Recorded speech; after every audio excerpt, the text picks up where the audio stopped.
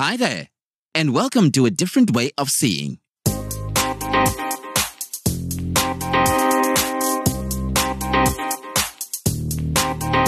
Have you ever wondered how a disabled person lives their life? Join our host, Lois Drachen, as she chats to people about work, education, travel, sport, the arts, and leisure, and the tools and techniques they use to live their lives with the disability. And now, on with the show.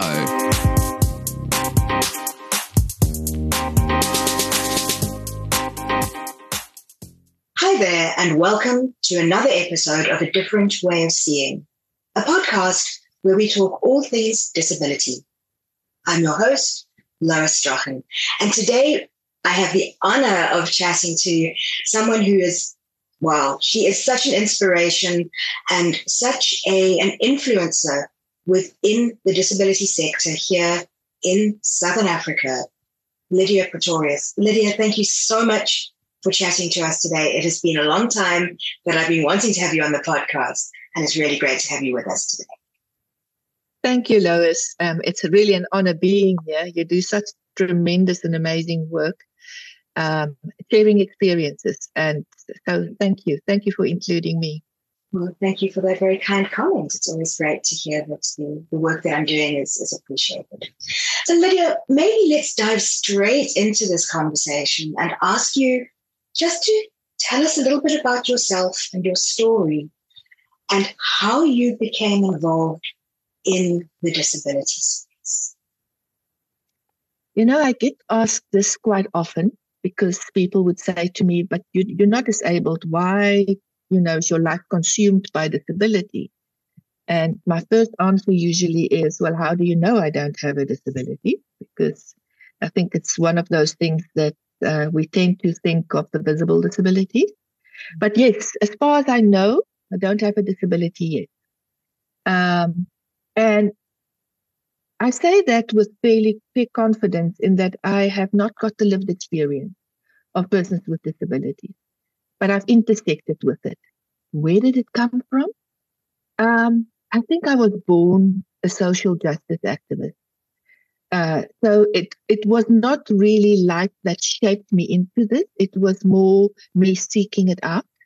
And I say this partly because I can remember the first books I read, the ones that I really loved and read over and over again, had a disability aspect to it.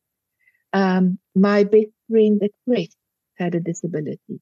My best friends at school in grade 1, the ones I seeked out, they were either othered or they had dyslexia or the one stuttered very severely. So I also always seeked out people who I felt needed solidarity without really understanding it.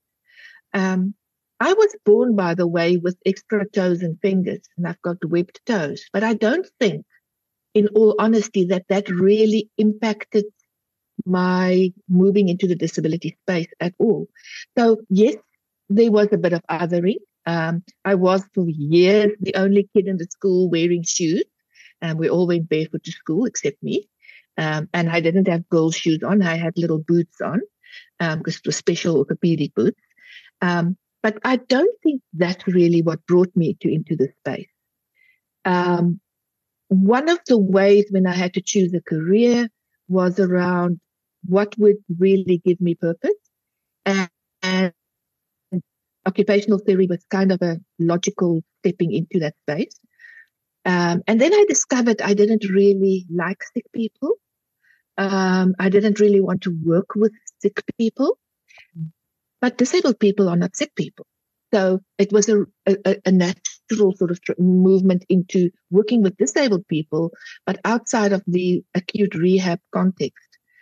And I acutely remember, and I think this really was for me a turning point, working at Kalafong Hospital in the mid-1980s. I worked in the spinal unit, and I kept saying to my patients, I'm doing something really wrong here.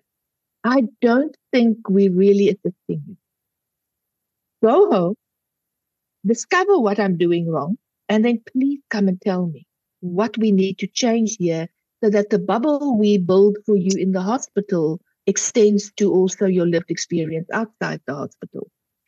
And one person came back to me and he said to me, I don't know what you're doing wrong, but yes, you are doing something wrong. But I do know where you can get the answers. And he gave me a pamphlet for a Disabled People South Africa Congress that was coming up. I think it was 1986 or 87. He gave me a pamphlet and flew down to Cape Town, and that was it. I discovered what I was doing wrong, and what I was doing wrong had everything to do with not recognizing and mediating power imbalances, privilege imbalances, although that word came into my vocabulary much later. But that really, I think, is what brought me into the disability space. Once I understood the social injustice, the responsibility of society to correct its wrong, that really shaped my space moving into the disability and the perspective with which I came in. So yeah, I think that really is what brought me to this space. Your journey from there has involved a number of different initiatives, projects, roles. Just give us a snapshot of some of the roles that you have worked in relating to your disability social justice work. I was privileged enough, and I thank God every day for this, that I was born when I was born, so that I could, as an adult, a young adult, experience and be part of South Africa's transition to democracy. And for me, having been part of the disability rights movement in sort of the late 80s, moving into the early 90s, and all the discussions and minds meeting and people meeting each other across color lines and political lines and things, as we started to shape the thinking for South Africa. I think my first real highlight there was the Disability Rights Charter process, which took us to villages in all 9 provinces. It took us across all the different impairment groups, or not all of them, but we thought all of them at the time. Really listening to what the hopes and aspirations for people with disabilities were. And that thing took us into 1994.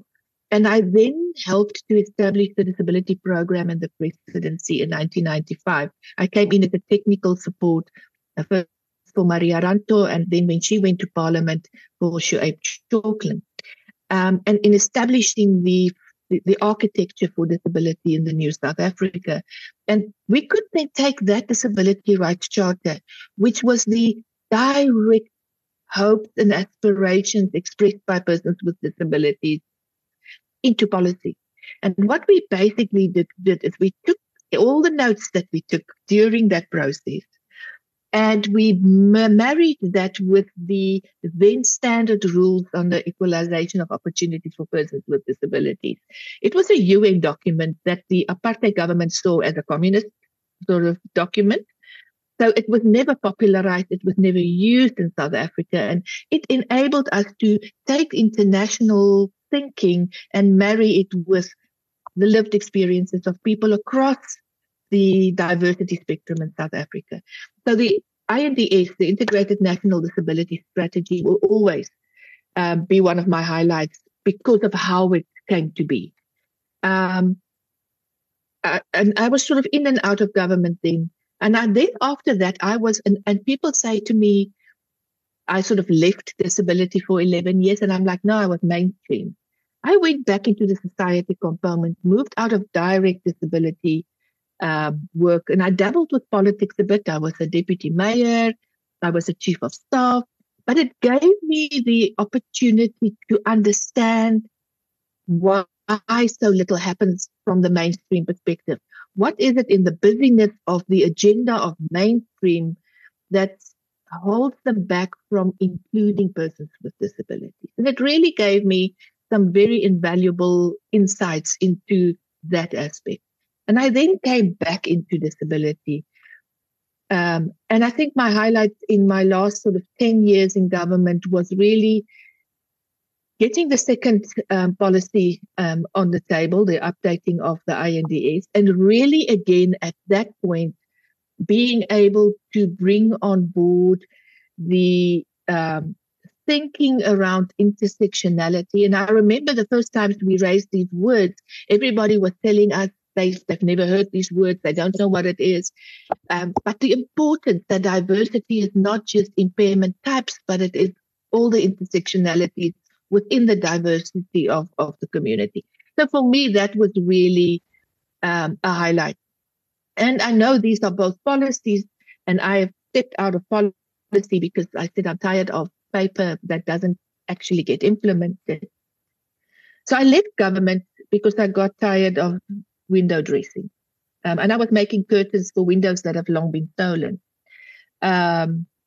So at that point, I had to decide in 2020, what do I do out of government?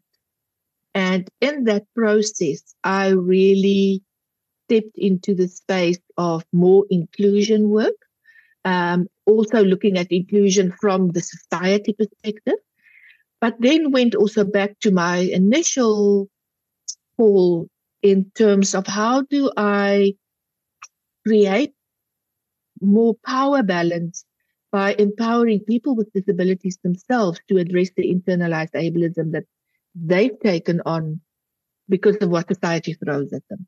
And that's why I went into coaching. So my last 2 years has really been spent in that space. And I think my absolute highlight in that, if I can choose one, would be coaching a group of young women with disabilities across Africa, 16 different women, 16 different countries, different impairments, different intersectionalities, and coaching them on an 8-month leadership program to try and accelerate their journey as activists and as young women leaders with disabilities. So that for me has been an absolute highlight.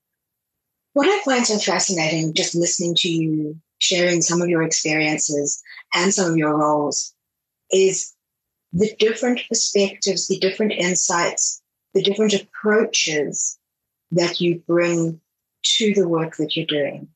Understanding it from government side, from policy side, from the human experience side, the advocacy side, the activism side, and everything plays together into the work that you're doing now. But I'm curious about the way that the work that you've done has really shifted your perspectives, your thinking on the question of disability and inclusion. You've mentioned intersectionality, which is one of the words I'm hearing increasingly, not just in the disability context, but beyond that as well. But let's dig a little bit deeper into some of those aspects about what caused the shift in your perspective. Lois, as I said, I was incredibly lucky in when I was born and having been able to be in the heart of the transition in South Africa. But the process that led me there is, I think, really what caused me, what created the understanding in my approach. Having become part of the disability rights movement in the sort of late 80s, in a rural context. Now, at that point, people with disabilities that lived in rural areas were very much left on their own because all the organizations were urban-based. And they had you must remember, these are the days before social media and internet and mobile phones and what have you. It was just too difficult for organizations to reach out and sustain support for rural organizations of disabled people. And we managed to get it going by reaching out to one or two organizations that have managed to establish themselves, and by bringing sort of the empowerment component to them and helping them to just forge ahead. And that built the rural movement. But what it taught me was the intersectionality of it all, that how different your lived experience is depending on where you live, depending on your race, depending on your gender, depending on your age, depending on your socioeconomic status. So I think the opportunity I had to work in different contexts, but above all, to be able to sit at crossroads under trees and listening to people with disabilities, actively changing my perspective. I always used to say what I learned was that I bring knowledge I gained at university and knowledge that I gained in life to that conversation. That knowledge is worth absolutely nothing without it being married and brought together and intersectioned with the lived experience, which is their knowledge. And the two coming together and a mutual wisdom coming out of that is really where the expertise lies. And I was fortunate enough to be taught this by amazing mentors like Friday Mabuso and Jerry and Katie and Mike Toy and Maria Ranto, that your role is to listen. Your role is to share ideas, throw it, and it will find it will germinate when the time is ready with whoever is ready for it. You just share it. And I think for me, that experience of working as a therapist, a white therapist alone in a rural communities, really being at loss of how to find my feet. All I had was my professional jacket. And being forced to the table in humbleness, listening to the wisdoms, the lived experiences, the solution that persons with disabilities, that mothers of children with disabilities had to offer, is really what shaped my thinking. They taught me about intersectionality. They taught me about privilege, and that privilege is something not to be ashamed of, but to treasure, because our role is to repurpose privilege. They taught me the nothing about us without us is not just about creating more seats around the table, but it often is leaving my seat and leaving the room to give that seat to a rights holder. So I do it. I think there's few things that make me as happy as a person with a disability saying to me, I'm ready. You can leave the room. I want your seat. There's nothing that gives me as much joy as handing that seat over, because that is what it's all about. It's really around affirming, creating space, empowering, and trusting the process. And that for me is around repurposing my privilege. So for me, it's always been around that. What I later on learned, and this is my current journey, is as I move beyond trying to get wheelchairs, orientation mobility training, the practical things, as I move beyond that and we connect it at human level. What I also learned through those years is the importance of making sure that we also focus on how do we give disabled people the agency so that intimacy and joy, life purpose, and dignity, without having to fight for it, without having to plan for it, without having to constantly maneuver for it. Because ultimately, that's what we are put on earth for, as any human being, is to have purpose and to live a joyful life. Because that would then transcend into a better world. And this is what they taught me, is that it's great giving me a wheelchair, but that doesn't really change my levels of joy necessarily. But acknowledging me as a human being by enabling me to express myself and to find purpose and without having to struggle for it, that's what brings me my joy. And it's about how do we give equal attention to both of those sides. So that's really what disabled people have taught me. It's something interesting there about the types of barriers that as a person with a disability, or we as the disabled community, that we experience. It's the physical barriers? Do we have access to screen reading software? Do we have access to wheelchairs? Do we have access to the tools that we need? But then also transcending the attitudinal barriers that society kind of says, oh, you have a disability, that means you are less than, which is not true, but it's so institutionalized. It's so much part of the societal messages that concept of active listening, of acknowledging that we are all whole people with skills, with knowledge, with experiences, with capacity, with abilities, is fundamental to human dignity and human rights.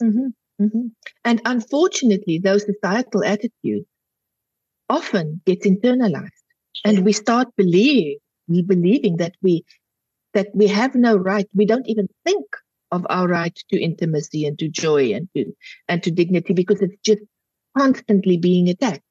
So absolutely, and I think it's around how do we build our systems that unleash that and not suppress that.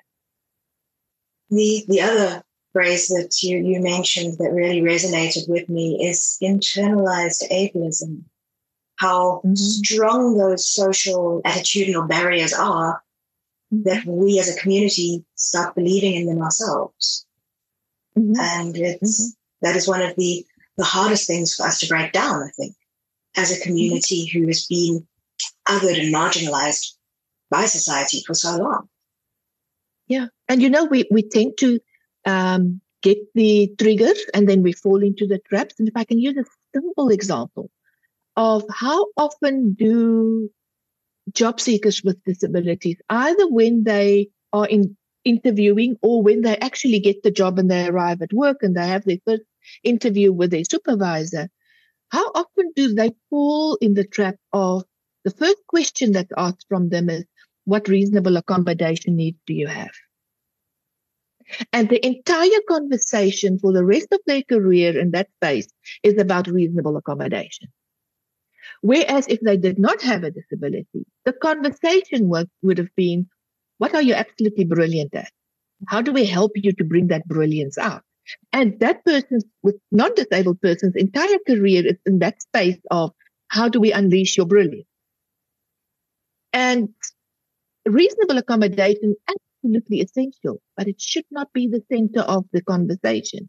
The center of the conversation should be my brilliance and how I unleash it. And one of the ways in which I can bring it to the table is through reasonable accommodation.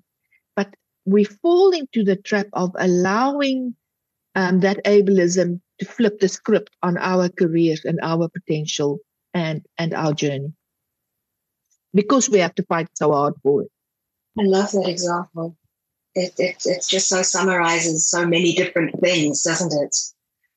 I want to move onto something that I've seen you commenting about a lot on social media, and it's a conversation that I haven't really had the opportunity to go into on the podcast, that of allyship. And just as an introduction for people who aren't familiar with the concept of what it means to be an ally, what is allyship and how is that form part of your way of working? Allyship, the word, came to me quite recently. I've always seen myself as an activist and kind of thought that that's the be all and end all. And then as I moved more into the space of coaching and of DEI, disability, diversity, employment, diversity, equity, and inclusion, the word allyship kept showing up. And I think it is a word that is kind of gaining popularity, or maybe it is that I moved into that space. You will say you can say there are no brown cards, and then somebody brings it to your attention there is, and suddenly there are 20 brown cards around. Yes. So it might have just moved into my space. I acknowledge that. But sometimes it's easier to define what something is not. So allyship has almost achieved to get itself into the bad space. And it's because of what we call performative allyship. So what allyship is not, what accountable allyship is not, is where I speak up around, in this case, the rights of persons with disabilities, but I am as guilty as anybody else of blocking disabled people, of not making my things accessible, of taking their seat when they should be speaking for themselves, of gaslighting them. In other words, kind of putting them in the spotlight when they didn't ask to be in the spotlight. That's not allyship. Just speaking up about disability. We call it performative allyship. For me, the synonym is hashtag allyship. In other words, what you have is employers all say, we are for the rights of persons with disabilities. We support employment of persons with disabilities. And hashtag goes out. And yet they do not employ people with disabilities. And if they do, only as learners in learnership or entry-level position. And then they have a million excuses. That is performative allyship. Real accountable allyship is that, firstly, I do not take the space of a person with disability. In this instance, if my allyship is in that space, I make sure that I listen to what the issues are, what their lived experiences are, to enable me to speak out when I see discrimination happening, when I see microaggressions happening, where I see something as inaccessible, regardless of whether there is somebody that requires it to be accessible. So I think for me, allyship is really being proactive in a space. It is about not compartmentalizing rights. And if I can give an example here, there might be no disabled person in the room, or a person that has declared disability, disclosed that they have a disability. But there's a misogynist conversation going on. As an ally of a person with a disability, which is a rights ally, I cannot allow for isms to happen in that space, because tomorrow it would be a disabled person that would become the victim of that isms taking place. So allyship really, for me, in short, is stepping up when I need to step up, proactively stepping out to create an environment that becomes inclusive, and then listening to the voices and then creating space. And allyship means giving my seat up and moving out to the person that I say I'm in allyship with, and not gaslighting them. And I think that gaslighting is really something that I'm currently consciously trying to practice, where I don't just move into a room and I used to say to a person I can see it as a visible disability, would you mind sharing your story? Would you mind expressing what do you think about this? Without their permission, without having checked with them if it is okay. So for me, that's where allyship lies, is really having that sensitivity, having that awareness, being proactive, being willing to be called out, not just willing, asking to be called out. And I think my political background really helped me here, because the organization I belonged to really focused on criticism and self-criticism as a practice for empowerment. And so I constantly and consciously ask disabled people, if I commit microaggression, if I use ableist language, if I post inaccessible social media postings, call me out, and call me out publicly, because I did it in a public space. Because you calling me out will also become an educative tool, because we have a shared purpose in this space. So that for me is what allyship really is about. What I'm hearing a lot as you're chatting and as you're sharing some of your insights and your values around inclusion and advocacy, I'm hearing a lot of giving agency more than just empowering, but actually giving agency for people to advocate and be active on their own behalf. The other thing that I keep coming back to is the shift that I'm noticing in the sector of the nothing about us without us, shifting to the even shorter nothing without us, because everything is about us. We are part of society in every facet of society. So there's nothing about us at all, because we should be part of everything. And that keeps coming up for me as a strong, almost summary of what I'm hearing.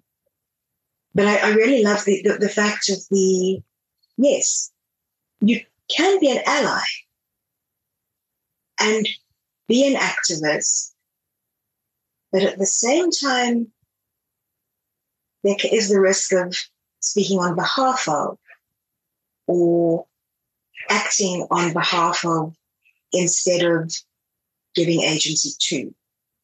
Absolutely. I'm currently in a sort of phase where I'm playing around and playing mind games around. And in short, it is that I'm a disability rights ally, but I'm a disability inclusion activist. And the reason I distinguish between this, and this is a journey, so it might change, is that in terms of disability rights, I do not have a disability. I'm an ally. In terms of disability inclusion has two aspects. It has society, and it has persons with disabilities in that society. I'm part of that society. So I am there in that space. I'm an activist. Because I'm not an ally of it. Because I can't be an ally of myself. Yes. So for me, this is how I'm starting to distinguish between the two. And just to link up with this notion that I also have around proactivism. And I want to give you a very simple example. It's a test that I do. And unfortunately, there's not much movement. The needle is not moving. I've been checking with people over the last 4 or 5 years, any audience that I have of disability rights activists or allies. So it's people working in the disability inclusion space, in the disability space, disabled people themselves, parents of children with disabilities. And I would say to them, as a grandmother of a child with a disability, as a sister or a brother, as a co-worker of a person with disability, advocating in this space, when your child or your grandchild is ready to go to school, your non-disabled child or grandchild is ready to go to school and you're starting to look for school, how many of you have added a critical value that you will be using to look at which school is most suitable? That inclusion and disability inclusion in particular must be a value of that school. And that you can go to a school and say, ask the question, what is your take on including children with disabilities in the school? And if they say no and they come up with the usual excuses, that you are able to turn around and say, then this school is not the school for my non-disabled child, because I want my child to be growing up in a diverse environment. And nobody, and I would say rise, if any of you in choosing your non-disabled child's school has placed disability inclusion as one of the values you want the school to have before you choose it. And you should see the unease in that room. And that for me is allyship. It is when it doesn't matter, I still speak up. Because that's where we change the needle. There's now a demand. And I'm saying to you, you don't get my money as a parent because you are discriminating. Not because I have a disabled child, but just because this is what is the right thing to do. So that by the time the parent goes to that school who has a disabled child, he has more agency. He has more agency because there's a receiving environment that's been created for her. So absolutely around agency. What I often would do is I would say to people before they go into a difficult process, where they would often say to me, I don't have the knowledge to do that. Can you go and do it for me? Or can you come with me? And I would say, no, we will do a preparatory session to give you the confidence to go and share your wisdom, because the wisdom is yours, it's not mine. And that really is around how do we create a supportive environment for agency without taking the agency. It's, again, what I'm hearing is it's inclusion not only when it's directly relevant and immediate, but inclusion at all times. Especially when it is not at an absolute sort of burning point, especially then, that because that's what's going to create the demand. If I demand inclusion because I have to be included at that point, it's a favor I'm asking. It is a demand. It's a need I'm expressing. Whereas if that is being demanded outside my space, it's demand I'm creating. That is what changes society. And that's part of where I'm playing is how do we create that demand? And part of it is I actually would book guest houses, not having any wish to go to the guest house, not any plan to travel, but I would book. And when it comes to payment, I would say, oh, by the way, are you disability accessible? And they would say to me, not really. And I would, well, then I'm not interested in staying in your place. Oh, do you have a disability? No, I don't. But it's important to me. And therefore, I will not stay at your place. That they can feel they're losing business. Not my business as a disabled person, my business as an ally of people with disabilities. And that's how we will start changing, using our privilege and repurposing that as non-disabled person. What advice would you give to someone who, in listening to our conversation and what we are sharing, who says, I want to become more aware of being a proactivist, an ally to the disability community?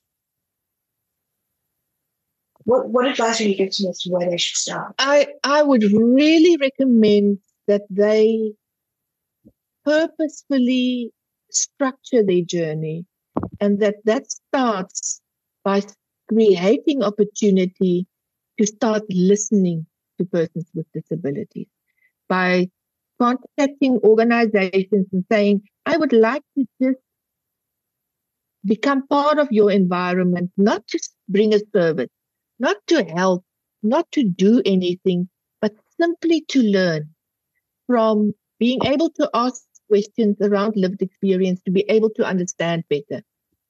And I'm willing to pay for that because I'm empowering myself. And I think it's that mind shift from I'm not doing it out of the goodness of my heart. I'm doing it actually to learn, and I must pay for that. Not a free university. So literally contacting an organization of blind persons, an organization of deaf persons, organizations of persons with physical disabilities, organizations of autistic people, moms of autistic children, children with intellectual disabilities, adults with intellectual disabilities. And simply by saying to them, I'm willing to pay for 8 visits of conversation, of people willing to share with me, not forced, voluntary, and I'm willing to make a payment towards that. Because ultimately, I will be coming out of this process much, much better equipped to then plan the rest of my inclusion journey, my allyship, because I would have heard it. And the questions I would be asking would be related to why I'm interested. What can I learn from people's lived experiences? Once you've structured that process, your life will never be the same. I always say to people, disability is a joyride. It's like a big dipper. It has its absolute highs and it has its absolute devastating lows. When you realize when you sit in that pain of persons with disabilities. I've had to do it in the last week on a WhatsApp group of just where people share the exhaustion of ableism. And there's nothing you can do except to just sit with them in that space. And sometimes that is allyship. It's just being willing to feel and endure and process that pain and exhaustion of ableism. And that would be my advice. Create the opportunity to go and listen and pay for it. Thank you. That's very, very valuable advice that you're giving there. Another aspect of the work that you're doing that you and I have been chatting about on social media is about social media inclusion and accessibility.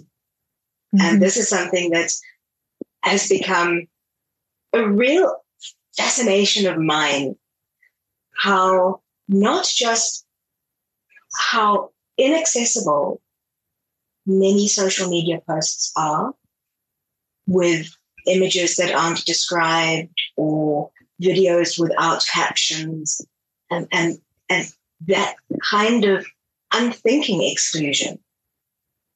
But especially for me, how often we as members of the disability community are also not making our posts inclusive, because they may not be, we may not be thinking or considering the needs of persons with different disabilities from those of the organization that represented. Mm-hmm. And it's something that for me has been such an interesting observation to watch. But why do you think that it's important to make our social media posts accessible? I know that sounds like a really silly question to ask, but no. Let's just unpack it. I think for me it's really around what happens if you don't. That sometimes speaks more to people. So if my post is not accessible, the person that wants to read it and can't, how do I make them feel? To go back to Maya Angelou's wisdom, it's not about what you say, not about what you do, much more about how you make a person feel that matters. So I'm going through social media posts, and here's something I want to see because I admire the person, because everybody is raving about the post, and I have no idea what this post is about because I cannot access it. How does that make me feel? How does this marginalize me in conversations when the conversation is about that post? So I move from being able to be a conversant in that space to, please tell me what is it about? Oh, sorry, I can't read it. What is it? Can you see the shift in conversation? So we move to reasonable accommodation support, the shift, instead of me being able to contribute my opinion on what is being said. And I think for me, that's the crux. It's about, if I don't forget about it, makes business sense, and you can sell to more people, and we've been saying that for how long? It doesn't get traction. For me, it is about, if I post something and somebody is not going to be able to read it, who wanted to read it, what is the message I give them about they matter or they don't matter? About marginalizing them even further in a conversation that might be interesting, important to them, and contributing to internalized ableism. For me, it's really around that. And it's not just on social media. For me, it's been a sort of a journey of how many of the documents I produce are accessible. And I was shocked at my Microsoft accessibility checker opinions of my documents. So it's been a conscious journey of how do I improve on it. And I know there's always room for improvement, not just because It's skills that you have to learn, but ultimately, it's disability is an evolving concept, and it means that it changes all the time. So there's always new things. Technology changes all the time. So there's constantly new things. So yes, disability organizations and disability rights activists of a single impairment sort of focus are the worst culprits when it comes to them only catering for their constituency and cutting everybody out. Until the person in the wheelchair that's always been blogging inaccessible posts suddenly become blind or develop low vision. And suddenly it becomes important to them, moves into their space. And I just think it's constantly calling people out, and there's different ways of doing that without embarrassing. That should never be the purpose. Because if we, and it's one of the things I've learned in coaching, if we advocate through aggression, then we stimulate the part of the brain that has the flight, or freeze reaction, which doesn't change anything. We've got to do it in such a way that says that they say, ouch, that hurt. Let me do something about it. But they wouldn't know if they're not called out. So it's about how do we call them out. And I think as activists, our tools to do that really lack at the best of times. One of the examples of this type of inclusion that I've seen, which I think is a very positive example, is of a Facebook group that I'm part of. It's a fairly big group based around books and reading. And one of the rules they've instituted is if you paste a Facebook post about a book or an image of a cover of a book, please include the title and author of the book clearly so that someone reading it with a screen reader is able to access it. It's one of the rules of the group. And it's actually become part of the culture of the book that if someone posts without making it explicit what the title is, the author, or the cover, someone will always go back and say, please tell us what book it is. Please tell us who the author is. And yes, there are several visually impaired people on that community, but not many. And it's not always those of us who are visually impaired who are picking up and calling people out. And I find that is so positive. Because you create a new culture. It's you create a new culture. Inclusion. Yeah. It also means that people with a low bandwidth, who the picture doesn't show up for, still has access to the information.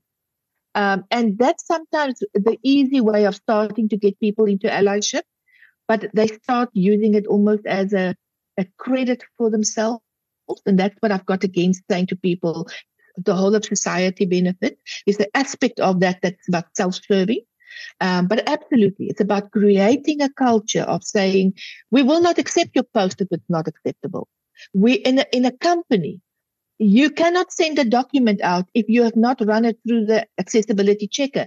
Accessibility checker is not foolproof, but the conscious effort starts creating a culture of constantly learning. And it's about taking that first step. So I just don't do a PowerPoint if I've not run it through the checker. And in the beginning, it's very frustrating because everything is inaccessible. And then I learn. I now do PowerPoints exactly at the same time as before and accessible because I've learned how to do it.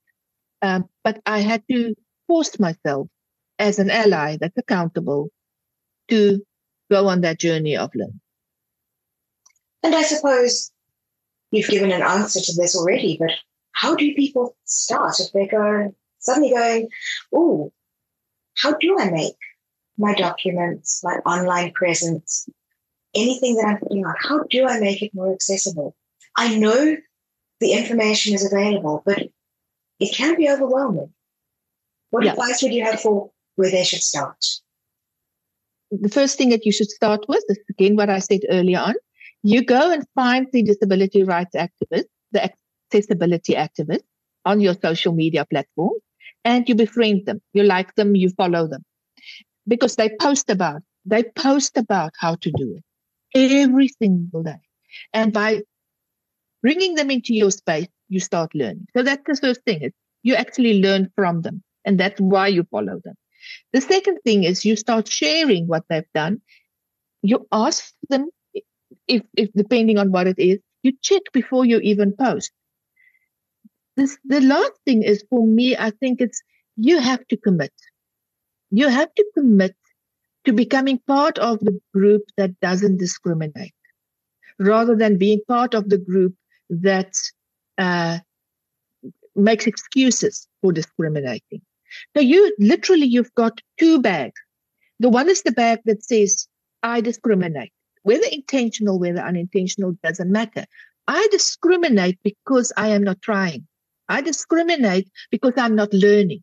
I'm discriminating because I'm trying to save myself time. So it's the first thing is a consciousness that you have to say, no, I want to be and I will be in the bag that says I do not discriminate. I do not discriminate because I try, because I learn, because I go to ChatGPT and I say to ChatGPT, please tell me what can I do to make my social media post disability accessible. My gosh, it tells you it all. We can find husbands and wives and houses and cars and shopping online. We can also find this information online. It's not very difficult. And I think it's about committing, being conscious, committing, and then moving yourself out of the bag that says I discriminate intentionally or unintentionally, irrelevant, to a bag that says I do not discriminate. And for me, fundamentally, that's your journey. Thank you. That's very useful advice on how we can, as individual people, start taking movements in the right direction. I really appreciate that. There's videos on YouTube that shows you how to do alt text, that shows you how to do closed captions, that shows you how to do color contrasting. It's all packaged. It's all available. It's us being willing to actually wanting to access that.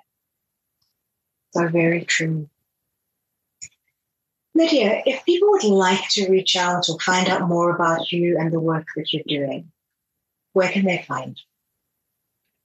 I think the easiest is to just type into Google or onto any of the social media platforms, Disability Mojo Coach. It will come up. My name should also bring it up, but most of my website is disabilitymojocoach.co.za. My Facebook thing is Facebook at Disability Mojo Coach, on LinkedIn. So I'm on all the social media platforms. I have a Linktree thing that puts it all down. But I think for me, that's the easiest, is Disability Mojo Coach. And if you're not sure how to start the journey, if you're not sure what is your niche within the disability inclusion space, if you feel that you have internalized some of the crap that society throws at you, please, give me a call. All my discovery calls, the first one is free of charge, just to explore. And often it's just about network, referring you, putting you in touch with somebody or a resource. So it's not necessarily paid programs or anything, but Disability Mojo Coach is the easiest to get hold of me. Perfect. Thank you so much. And we will put those links into the show notes as well. But as a final question, our conversation has ranged over lots of different topics, which has been fantastic, and I appreciate that. What does the future hold for you? When I left government in 2020, I said it's starting to wind down my professional career into walking the beach. And I'm lucky enough that we have cows on our beach. And just living a life of, sort of quiet solitude. I think I was very tired at the time, and that's why that was my resolve. So that is still in the picture. But I think for me, really what I would like to do is, and this is what I am doing at the moment, is finding effective ways of imparting some of my knowledge and experiences to young people with disabilities, not for them to continue my work, but hopefully that something in those conversations triggers ideas and things in them that they can make their own, and that they can just accelerate the pace in which they develop their careers and their journeys. It's so much easier now with all the media available. So that's the one aspect, is how do I effectively impart through conversations with this young people in particular.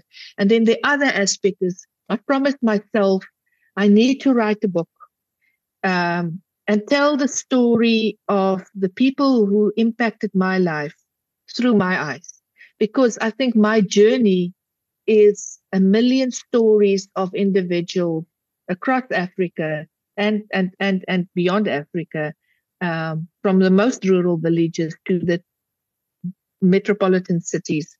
It's their stories and how that impacted my journey. So I need to get that book done. That's what the future holds for me.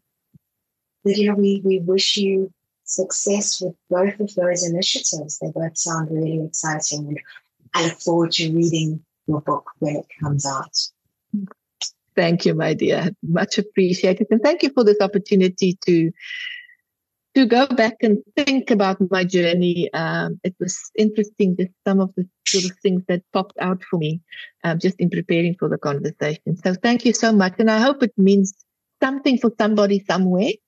That's all that's important. Well, I thank you for sharing and being willing to share your insights and your thoughts with us.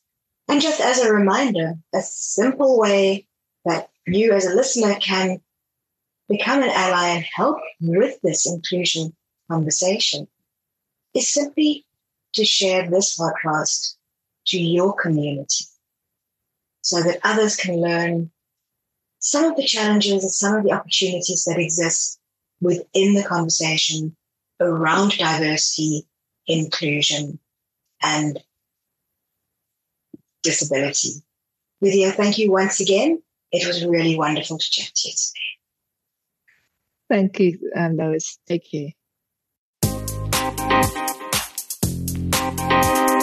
Thank you for listening to A Different Way of Seeing. We would love to connect with you, so find Lois at loisstrachan.com or Facebook, Lois Strachan Speaker. This podcast was edited by Craig Strachan using Hindenburg Pro. Hindenburg, it's all about the story. The credits are done at Naledi Media. Naledi Media, all your vocal needs under one roof. Read by Charlie Yasi. That's it for now. Thank you for joining us, and see you next time when we bring you into the world of seeing differently.